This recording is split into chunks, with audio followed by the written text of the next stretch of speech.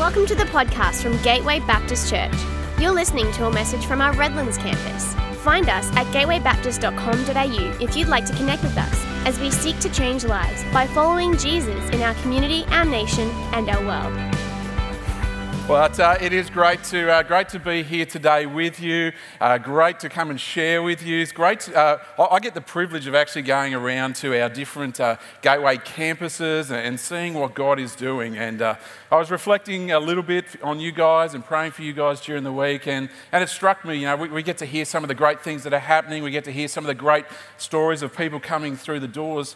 But 12 months ago, this didn't even exist. Isn't God good? Isn't it amazing what God has done in 12 months, less than 12 months, in this city of Redlands?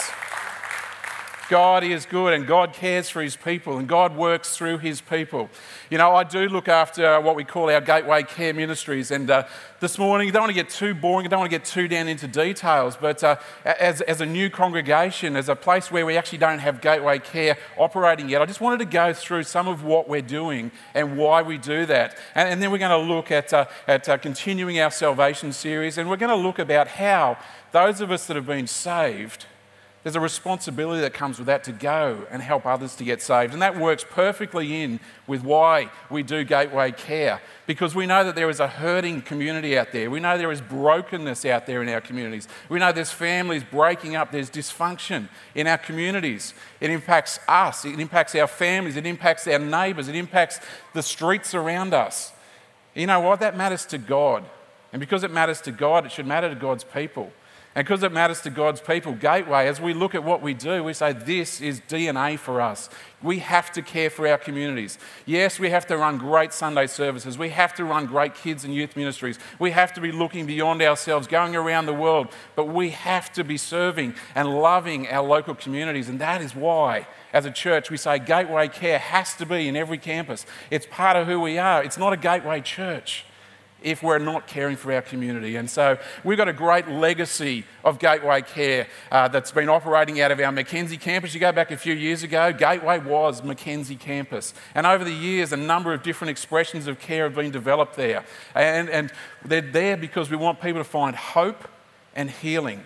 And not just hope and healing, we want them to find hope and healing in Jesus. We want to help them to find transformation in body, mind, and in spirit. And so we've established some ministries like our op shop. Our op shop, you might seem that's a really practical place, but 1,000 people from our community walk through the doors of the op shop every month. And they don't just come in there and find affordable clothing and household goods. They find a place where they are welcome. They discover people who love Jesus. They discover grace. They discover hope. They discover people that will sit down to them and meet them where they're at in life's journey. It also creates for us a space where we've got a sorting shed out the back and donations come in, and sometimes I'm sure our volunteers go, thank you so much for these donations. I wish they would just go away, because we get a mountain of stuff in and it's a blessing. But it creates a space where we can bring together a bunch of volunteers, both from our church and our community, and they can find community there. They can find love. They can find acceptance. They can get some work experience, and they can develop some confidence as they step forward. And we see that through things like our op shop. Our op shop also generates some money for us that helps us to do a bunch of other ministries around the place. Also operating out of that care centre at Mackenzie is what we call our On Track program. Now, people in our community need food and they need household resources, but we believe they actually need more than that. They need people who are going to care for them, who are going to do the journey with them. So we've developed our On Track program, and so for 3 months initially, if people want to go on that journey, we say, come along, come and be part of our On Track program. And we have some wonderful volunteers from our church who invest their times there on Wednesdays and Thursdays at the moment, and they'll sit down and they'll meet people where they're at, and they'll do the journey of life. And some of these journeys are really hard, some of them are really frustrating. There's a lot of brokenness in our world. But as God's representatives, our people get to do the journey. There's no judgment, there's no rejection. It's actually come along on the journey. And I get to pray with them, and they get to have faith conversations with them. Coming out of that, a couple of years ago, we decided we wanted to do something more, something that went a little bit longer than that. And so we invested in and we've developed a coach program. Now, coach stands for creating opportunities and casting hope. And it's effectively a community mentoring program. It's a friend with a purpose. So we train up people from our church. We train them around boundaries. We train them around self-care. We train them around how to walk alongside people. And they sign up to walk alongside a family from our community who's got some level of dysfunction in it, and they walk alongside them. They meet with them maybe once a week for an hour, and they just say, how are you going with this? They set some really achievable goals with them, and it might be, I have trouble getting my kids to go to school. Kids got no interest in school. Well, let's work on some strategies to help them with that. That is our coach program, and we are seeing not only do we get to help people to step out of their current situations and take steps forward, we're actually also able to share Jesus with them. And we've seen some wonderful stories of people being saved. We've seen some wonderful stories of people being baptised through our coach program. We also recognise in our community that there is a significant amount of relational breakdown and mental health challenges, and so that's why we have a Counselling and Wholeness Centre. And about 7 years ago at Mackenzie, we launched the Gateway Counselling and Wholeness Centre. Every month we see about 200 people come through the doors of our counselling centre, coming and getting the professional support, the help that they need, someone who can actually help them to get from here to here. Sometimes people don't know how to do that, and so something like counselling, whether it's out through our psychologists, our counsellors or our professionals that are in that centre, we actually walk forward with people. So our counselling centre is a great ministry. Some of you may be aware that for almost 10 years down at Woodridge, we've been investing into the lives of refugees and migrants. We recognise as people come across the seas that there are challenges as they try to integrate into Australia. Language might be a challenge, so we do things like English lessons, homework club, the kids from these families, or as they're trying to get their university studies done. Our volunteers from Gateway can sit there and can do the journey with people and help them to take the steps forward. Really exciting that that CareWorks ministry just in the last couple of weeks has actually moved into our Logan campus. And so Logan has an expression of Gateway Care operating in the Logan campus already. Earlier last year, we launched our Gateway Care Centre down at our Ormo campus. And down there we have an expression of a counselling centre and an op shop. And it's really exciting. And Jason's been talking about this. We are going to be bringing Gateway Care to Redlands in the not too distant future. Upstairs, we've got a couple of rooms that we can use for counselling rooms, and we're putting together a fantastic team of psychologists and counsellors who are going to come and are going to serve this community here. Isn't that a good thing? Hey? Because people are broken. People need hope and healing. People need transformation in body, in mind and in spirit. And as a church, when we can actually try to fill the gap there, when we can help them to bridge that gap, we can help people to have transformed lives. And a little bit later this year, that coach program I was talking about, we want to come and do some training down here, give you the opportunity to come and participate in some training. If nothing else, it will help you to do the journey with maybe someone you live, work and laugh with through some of the challenges that they're going through. Hope and healing in Jesus is why we exist. Hope and healing in Jesus is why we have so many volunteers investing. Hope and healing in Jesus is why we're going to bring Gateway Care into this community, because this community matters to Jesus and it should matter to us as his followers. You know, I haven't always been the Gateway Care pastor. I've been in this role for almost 6 years, and my journey into full-time vocational ministry, I've got to say, I put up lots of excuses to God. I told him there was lots of reasons why I couldn't do that, why I didn't want to do that, why I wasn't going to do that. You know, I grew up, my parents are both pastors in another denomination, and I saw the challenges that came with full-time vocational ministry.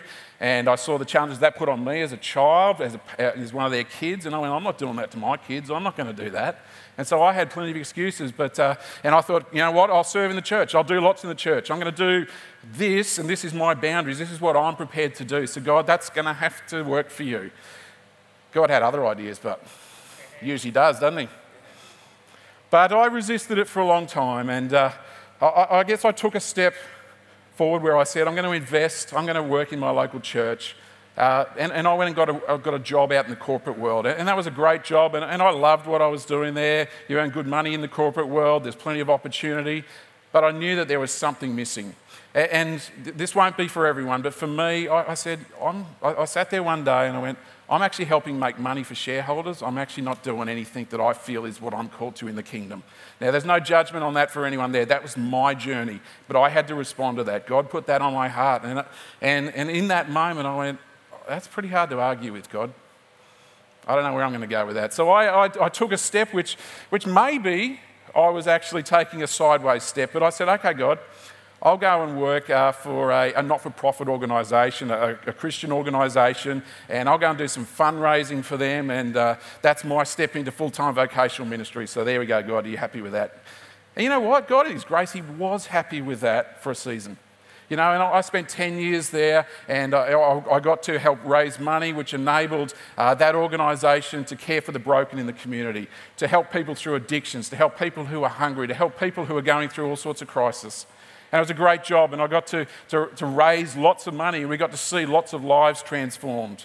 And during that time, actually as a family, we moved to Gateway. And I'd been very involved in my previous church, but in moving to Gateway, I didn't realise it at the time, but looking back, I realised how much my identity was in me. It wasn't in Jesus, but also my identity was so closely tied to the previous church I went to.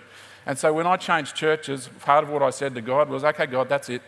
I got nothing left. I've done my ministry because I'm not known here. No one knows my name. No one knows my reputation. No one knows what I've done. I go and I become a pew sitter at Gateway. And I thought that was great because part of my justification for that was the fact we were moving because I wanted to put my kids in a church that I thought was going to do the long-term journey for them so that they weren't going to be leaving that church to go to another church or leaving the church altogether. So I could justify it. I gave that excuse to God. I don't need to do ministry in this church, God, because my space is now to be a good dad and to bless my kids. Well, God has been really faithful to me in that, and my kids continue to be at Gateway. We've been at Gateway almost 9 years. All my kids have been blessed by great kids and youth programs, by our young adults ministry. They found places to serve.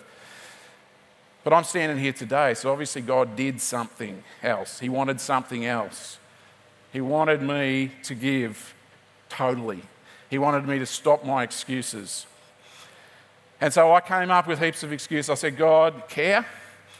I'm not great at caring for people. Retail? I don't know. I hate shopping. Counselling? I couldn't think of anything worse than sitting across from someone for 8 hours a day. God bless counsellors who can do that, hey? Giving food to people? Look, I get why, but I'm just not that compassionate. God, you got the right person here. You see, the problem was I was looking at what I had, and I wasn't looking at what God was going to bring into it. And when God calls people, He equips people. It's not about what we bring with us. It's about our position and our acceptance of God and saying, yes, I can't see how this is going to work, but I'm available. Here today, we're all different people.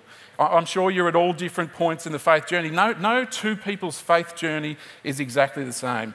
Some of you've chosen to follow Jesus, you've been saved, but you're actually, at the moment, you're really not doing anything at present to help others be saved. You're holding on to your faith, and you might be a bit scared. You might think, I don't know what to say. I might be embarrassed if I had to go and share my faith. And so at the moment, you've chosen to say, I worship you, God, but please don't ask me to do anything else. Some here today, you might not even have made a decision to follow Jesus yet, and that's really cool. We'd love to have you here today, and a little bit later today, we'll give you an opportunity to say, look, today might be your day to stop making excuses in regards to why you're not following Jesus, and today you might choose to do so. Some are following Jesus and are actively leading others to Him. Some are making and taking courageous, first steps, such as, Brenton getting up on the screen and doing his video selfie. Maybe you've done that. Maybe you've jumped out of your comfort zone and go, okay, Gateway's challenged me to do this. I'm going to do this, and you're not sure how it's going to go. You're not sure, what your friends are going to think. You're jumping right outside of your comfort zone. But good on you for taking those first steps. To be honest, some you will be feeling tired. Some feeling like you don't have the words to say. If I did speak up for Jesus, no one would listen anyway. You might think your story's not good enough. You might think it's not strong enough. Reality is we all have reasons and we have excuses that are holding us back. And those excuses and reasons, they're valid. They actually are valid. We've got to acknowledge that. But it's not a reason to not do it anyway.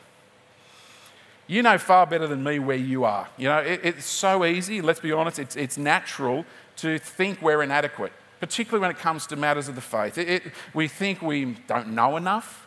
We think, well, people won't take me seriously. They know my past. They know what I used to be like. They're not going to take me seriously if I turn up and say, hey, Jesus has changed my life. You might say, I'm no good with words. I couldn't string a few sentences together. There's lots of reasons why we don't feel we're equipped to do it. But also, some just say, I'm just not willing to.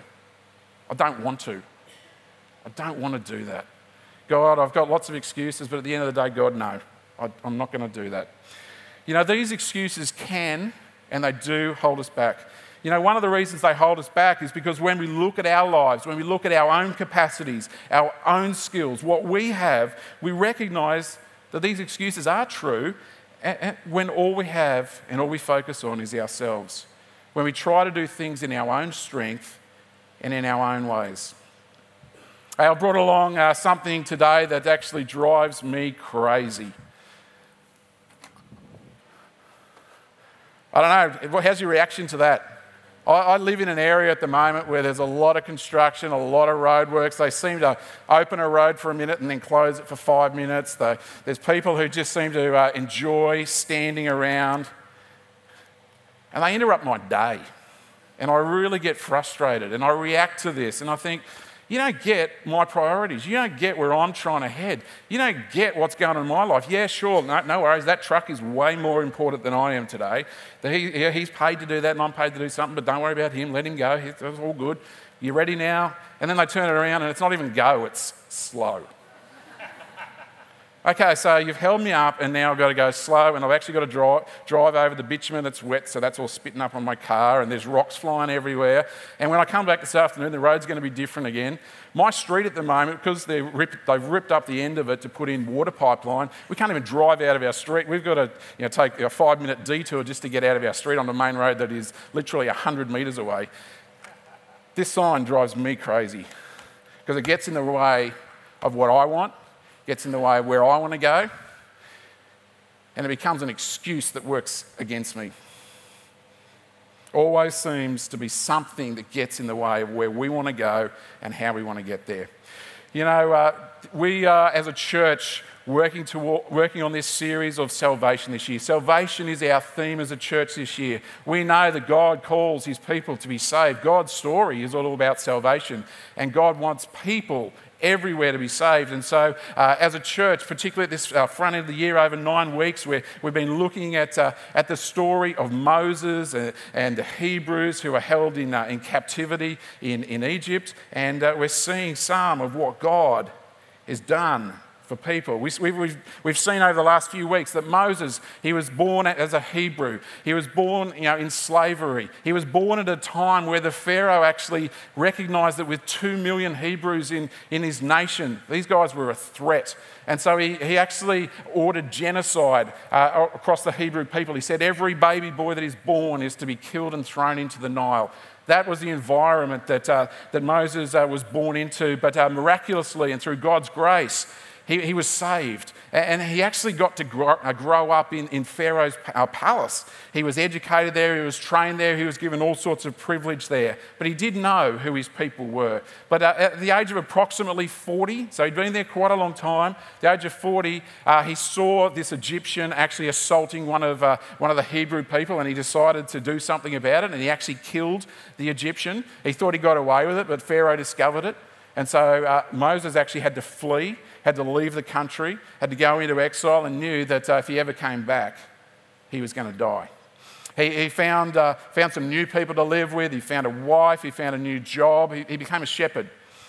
Now, someone that grew up with all the opportunity that came in being in a royal palace is now sitting there looking after sheep. This is one of the lowest of the low roles that you could possibly have.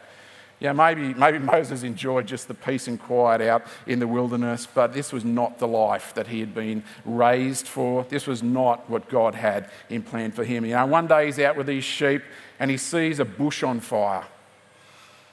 But miraculously, this bush, whilst it's on fire, was actually not being consumed by the fire. And Moses goes and he ends up encountering God in that burning bush. God knows him and calls him by name. God says, Moses, Moses, bush is on fire and you've just called my name. Something's going on here. And he sets him the task of saving his people. And here we discover the exchange between a man who is called to save his people and God who will rescue his people. So a man who is given the opportunity to save his people and a God who is going to rescue his people. If God decides he's going to do something, it's going to happen. He's going to rescue his people.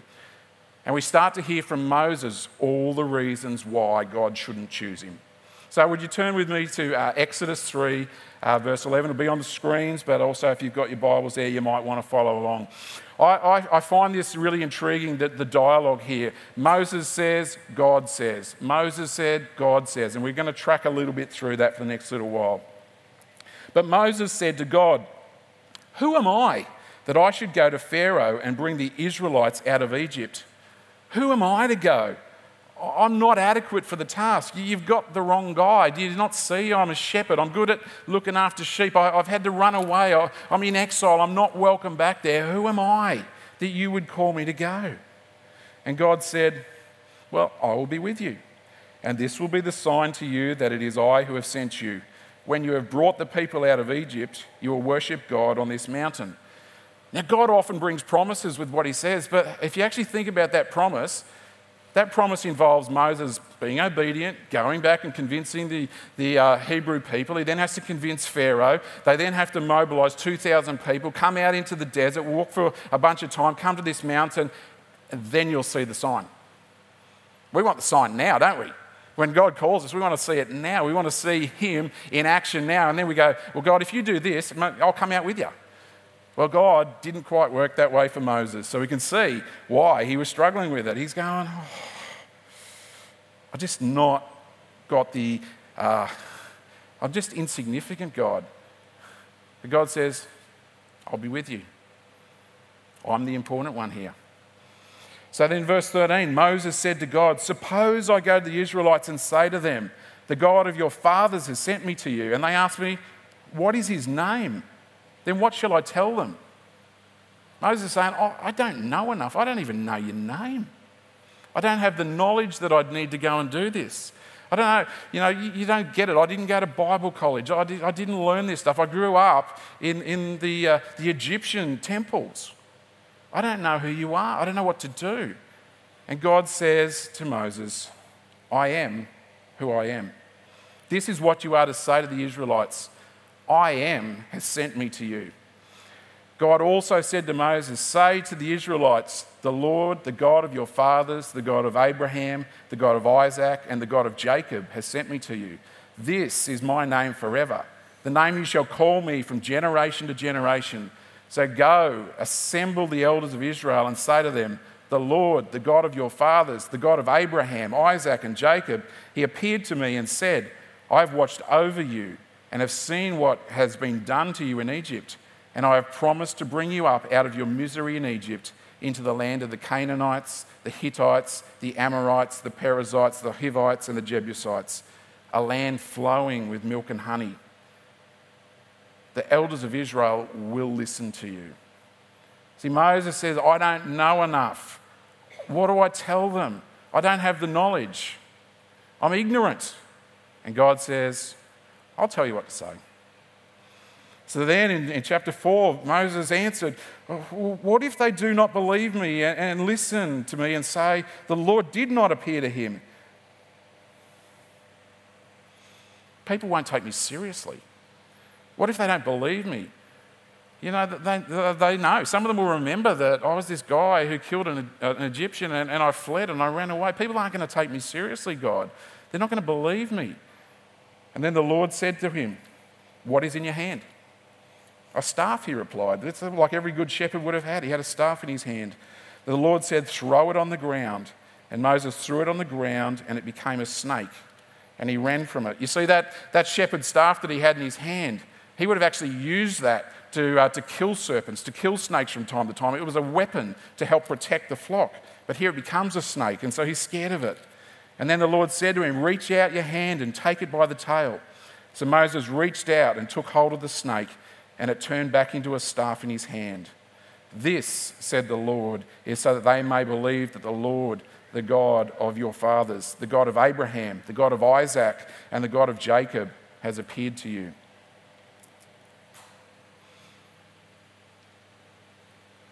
God answers his question. God says, people, maybe they won't take you seriously, but they're going to take me seriously. Look at what I can do. God then also tells him two other miracles. The one about turning his hand into leprosy and back. We sometimes skip over that because we don't understand the scourge of leprosy. If you pulled your hand out of your jacket with leprosy, there is no cure. That would be the end of it. But God in his majesty, God in his grace, God in his power, God in his authority, he just heals him and says, go. I will send my miracles with you. You have me with you. What else do you need? And then Moses said to the Lord, he's still got these excuses coming, pardon your servant, Lord. I've never been eloquent, neither in the past nor since you have spoken to your servant. I am slow of speech and tongue. He says, I'm no good with words. I have inadequate communication capacity. I have no ability to string a sentence together. God, if you want me to go and speak to the leaders, you want me to go and speak to Pharaoh, you're calling the wrong guide. Can you not see this? And the Lord said to him, who gave human beings their mouths?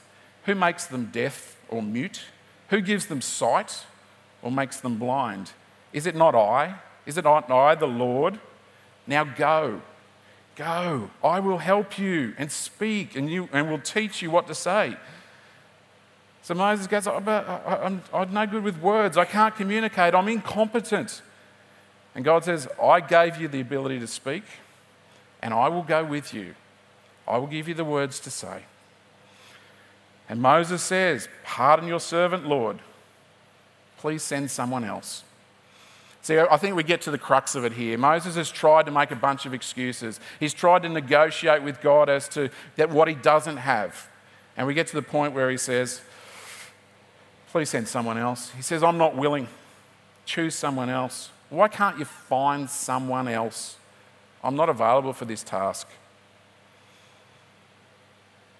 Lots of excuses. And we get to the point where he goes, I don't want to do it. The Lord, who has been very generous to this point, then we hear the Lord's anger burned against Moses, and he said, what about your brother Aaron the Levite? I know he can speak well. He is already on his way to meet you, and he will be glad to see you.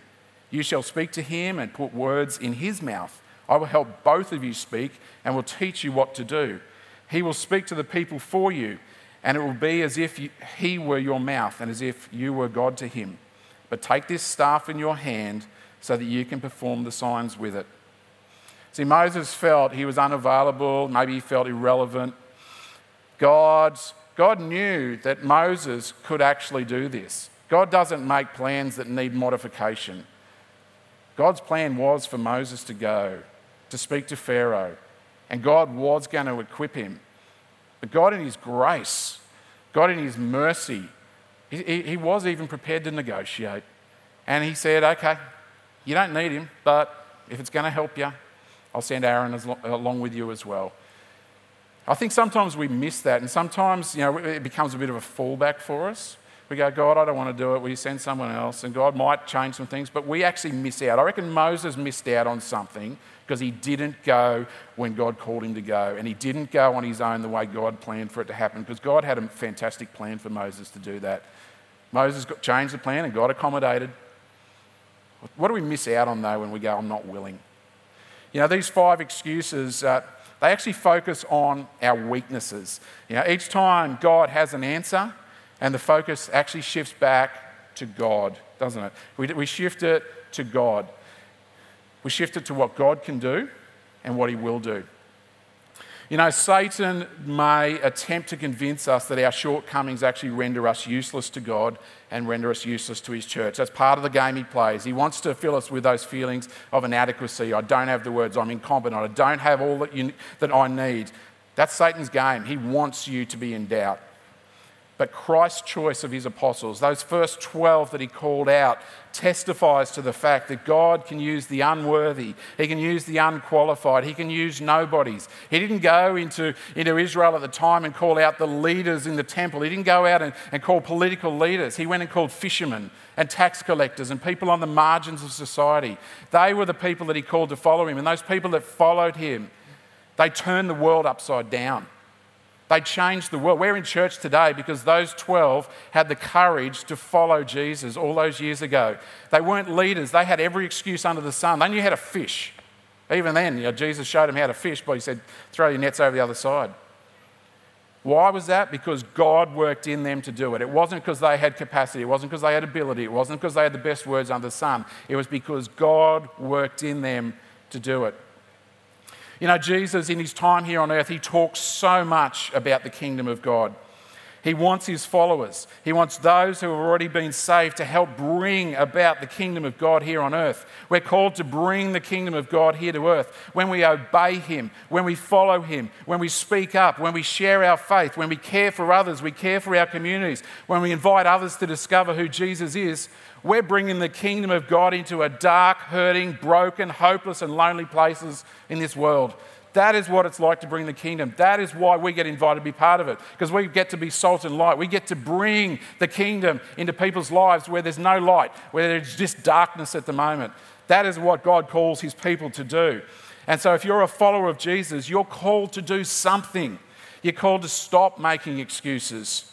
You're called to stop making excuses and be available for kingdom uses. See, it's not about the stop sign that God wants us to run into to say, hey, you want to have fun, you want to do it your way, I'm going to stop you. God doesn't want that to be the case. God wants us to just stop making excuses. We've got to stop making excuses, whether it is that you've got a legitimate reason. God says, I know, but I still want you to go. I've called you to this. Don't tell me that I don't know, because I do. I'm God. I created you.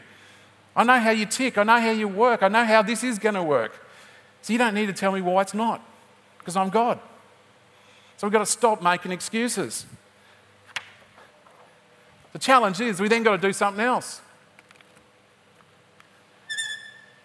See, it became green, it's go. We've got to stop making excuses and be available for kingdom uses. See, if you've discovered Jesus, if he has transformed your life, you can't just hold on to it. Imagine if those first disciples had just held on to it. Where would the church be? Now, the reality is, if we want to theologically unpack God would have got someone else. So don't go too far down that path. But the reality is it needed someone to say yes. It needed people of faith to go, you know what, I'm not going to just hold on to this for myself. I'm actually going to go and do something with it. You know, God chose the humble, the lowly, the meek and the weak. One of the reasons he chooses people like that is there's never any question about where the source of power comes from. When their lives change, the world. Where does the source of power come from? It doesn't come from Tim, it comes from God in me. It's not the person. It's the truth of God and the power of God in the person.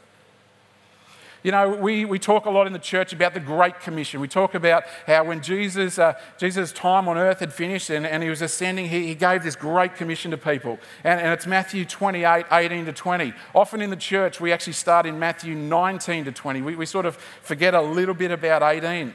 And in 18 it says, Jesus came to them and said, all authority in heaven and on earth has been given to me. All authority on heaven and earth, all the power for miracles, all the power to put the words in your mouth you need, all the power to bring you courage to change your life has been given to me. So we skip over that verse sometimes and it becomes about us instead. You know, the next sentence though, it starts with a therefore. If a sentence starts with therefore, you've actually got to go back to the sentence before to actually work out what the before, therefore was. And it says, it has to go together. So let's go back and read it all together. Jesus came to them and said, all authority in heaven and on earth has been given to me. Therefore, go. All authority in heaven and earth given to Jesus. Therefore, go. So you don't go on your own, you go with him. You go guided by him. You're not on your own. You're never on your own. So when you think you're making your video selfie and you're on your own, you're not. Jesus is with you. When you're talking to your neighbour in the street, Jesus is with you. When you don't know what to say, Jesus is with you. Therefore, go and make disciples of all nations, baptizing them in the name of the Father and of the Son and of the Holy Spirit, and teaching them to obey everything I've commanded you. He doesn't make teachers out of people that can't teach, and he knows you can't all teach, but he gives you the power. He gives you the authority. He gives you the words if you step into it. And he says, and surely I am. Remember before when Moses said, who are you? He said, I am who I am. Surely I am with you always to the very end of the age. We go with Jesus. We're called to go. And I am is with us. He never sends us out on our own. He goes with us and he uses us according to his purposes, and we get the blessing to see what happens. How great is it when we see someone's life transformed because we've had the opportunity to share Jesus with them? You might be thinking today, okay, I don't know what this looks like, Tim. What's the kingdom uses that I'm called to do? You know, we're called to make a kingdom of difference. We're called to kingdom uses. But we've got to do this with Jesus. He gives us his power and authority to go out. But what might it be? Well, it could be to share your story of faith. I think we've got a few of these going to come up on the screen for you. It might be to find your place to serve here in your church. It might be to get involved with Gateway Care as we start here and to be the hands and feet of Jesus to those in this community. It might be to invite someone you live, work and laugh with to Alpha, or to come along to church with you, or come to your life group. You know what to do. You know what to invite people to. You know your friends. You know your relatives far better than I do. But just be thinking, okay, God, what is it? What's the kingdom use you've got me for? Because what we can't do is keep turning this back around and go, I'm just going to keep making excuses. Because as a follower of Jesus, God's told me that's not what I can do. I'm not supposed to just hold on to my faith. So I've got to stop making excuses. So I've got to look for what's the outcome. How do I turn this around? So what is the kingdom use that I am called to? Now don't try to do that in your own mind. We've been talking about how we do this with God. You listen to the Holy Spirit in your life. And you take a stance of, I'm available. I'm available for kingdom uses. You know what? He will call you. He will lead you. He will guide you. And he will be with you as you go. You're never going to do it on your own. Just imagine with me for a moment what it would look like if the church, if God's people of faith who have been saved, actually stopped making excuses. If the whole church, and I'm not just talking about this campus here, I'm talking about the whole church, everyone who would call themselves a follower of Jesus, what if they stopped making excuses and said, I'm available for kingdom uses. I am available, God. I've got to stop putting it off. I've got to stop focusing on what I don't have. I've got to stop looking at what my skills are, what my experience are, what my words are, what my inadequacy is. And instead, we relied on God to be with us. If we had God as our provider of all that we need to follow him and to serve him and to respond to his call, we've got to stop focusing on us, what we don't have. And we need to focus on him and all that he has and all that he makes available for us when we put our faith, our hope, and our trust in him. See, Moses kept looking at his past. He kept looking at his skills, his experience, and all he could see when he looked back was a man who was inadequate. So he kept making excuses. But God was there. God met him, and God was offering him all that he would need for the task to which he was being called, and all that he would ever need. And finally, even though reluctantly, Moses made himself available for kingdom uses, and his people were saved. And eventually they were restored into their promised land. So you don't know what difference you might make in someone's life. You don't know what someone is missing out on because you're not taking the step to be available for kingdom uses and to go and share with them the life-changing message of Jesus. Wouldn't it be awful if no one took that opportunity to share that with you? And isn't it awful if we don't take that opportunity to go and share it with others? You know, we live in a nation that needs to hear the life-transforming message of Jesus, more and more so. And we are called by God to do something about this. So what is your part to play? And maybe you need to identify today, what is it that's holding you back? What is your stop sign? What are your excuses? You know, in Romans 10, 14 to 17, Paul describes a little bit about the responsibility of responding to the call. When he says, how then can they call on the one they have not believed in? They haven't heard on him if they haven't believed in him. And how can you believe in the one of whom you have not heard? And how can they hear without someone preaching to them? And how can anyone preach unless they are sent? As it is written, how beautiful are the feet of those who bring good news. How beautiful are the feet of those who bring good news. That's not the preachers. That's all of us. We all get to play in that game. We all get to be part of that. We all get to be the beautiful feet who bring good news to the people we live, work and laugh with. But not all the Israelites accepted the good news. For Isaiah says, Lord, who has believed our message? Consequently, faith comes from hearing the message, and the message is heard through the word about Christ. So if you have been saved, if you've heard the message of Jesus and accepted it, God wants you to share it. So the question I've got for you today is, are you available for kingdom uses? Are you available for kingdom uses? At the front end, we talked a little bit about taking some first steps. Take some first steps if that's what you need to do. Take some big steps if that's what you need to do. But no, you're not going out on your own. You go with God. God has called you. And don't go and try to do something that God's not calling you to either and go, oh, I see, it didn't work. You've got to follow God. But when we listen to God and we stop making excuses and we're available for kingdom uses, God will use you powerfully. God will use you mightily.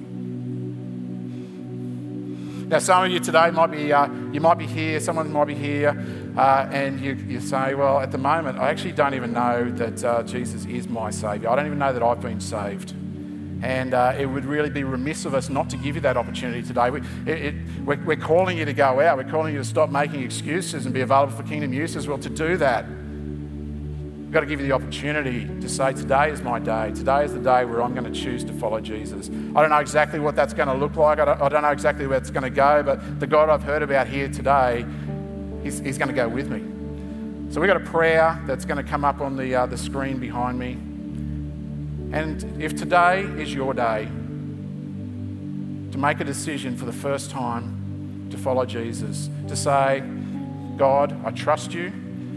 Jesus died for me. I'd love to lead you through that prayer. It may be your heart's pumping. It may be you just, you're feeling a little bit of doubt. Sometimes here at Gateway, we ask you to close your eyes. On a day like today, we're going to say, stop making excuses. I'm just going to say, let's keep our eyes open. And you know what? If you put your hand up today, people are going to cheer you on. People are going to support you. People are going to encourage you, because that's what it's about. We want to see people set free. We want to see people's lives changed. We hope you've been blessed by this message from Gateway Baptist Church. We're a growing family, and everybody who walks through our doors is welcome. If you'd like to connect with us, please head to gatewaybaptist.com.au to find out more.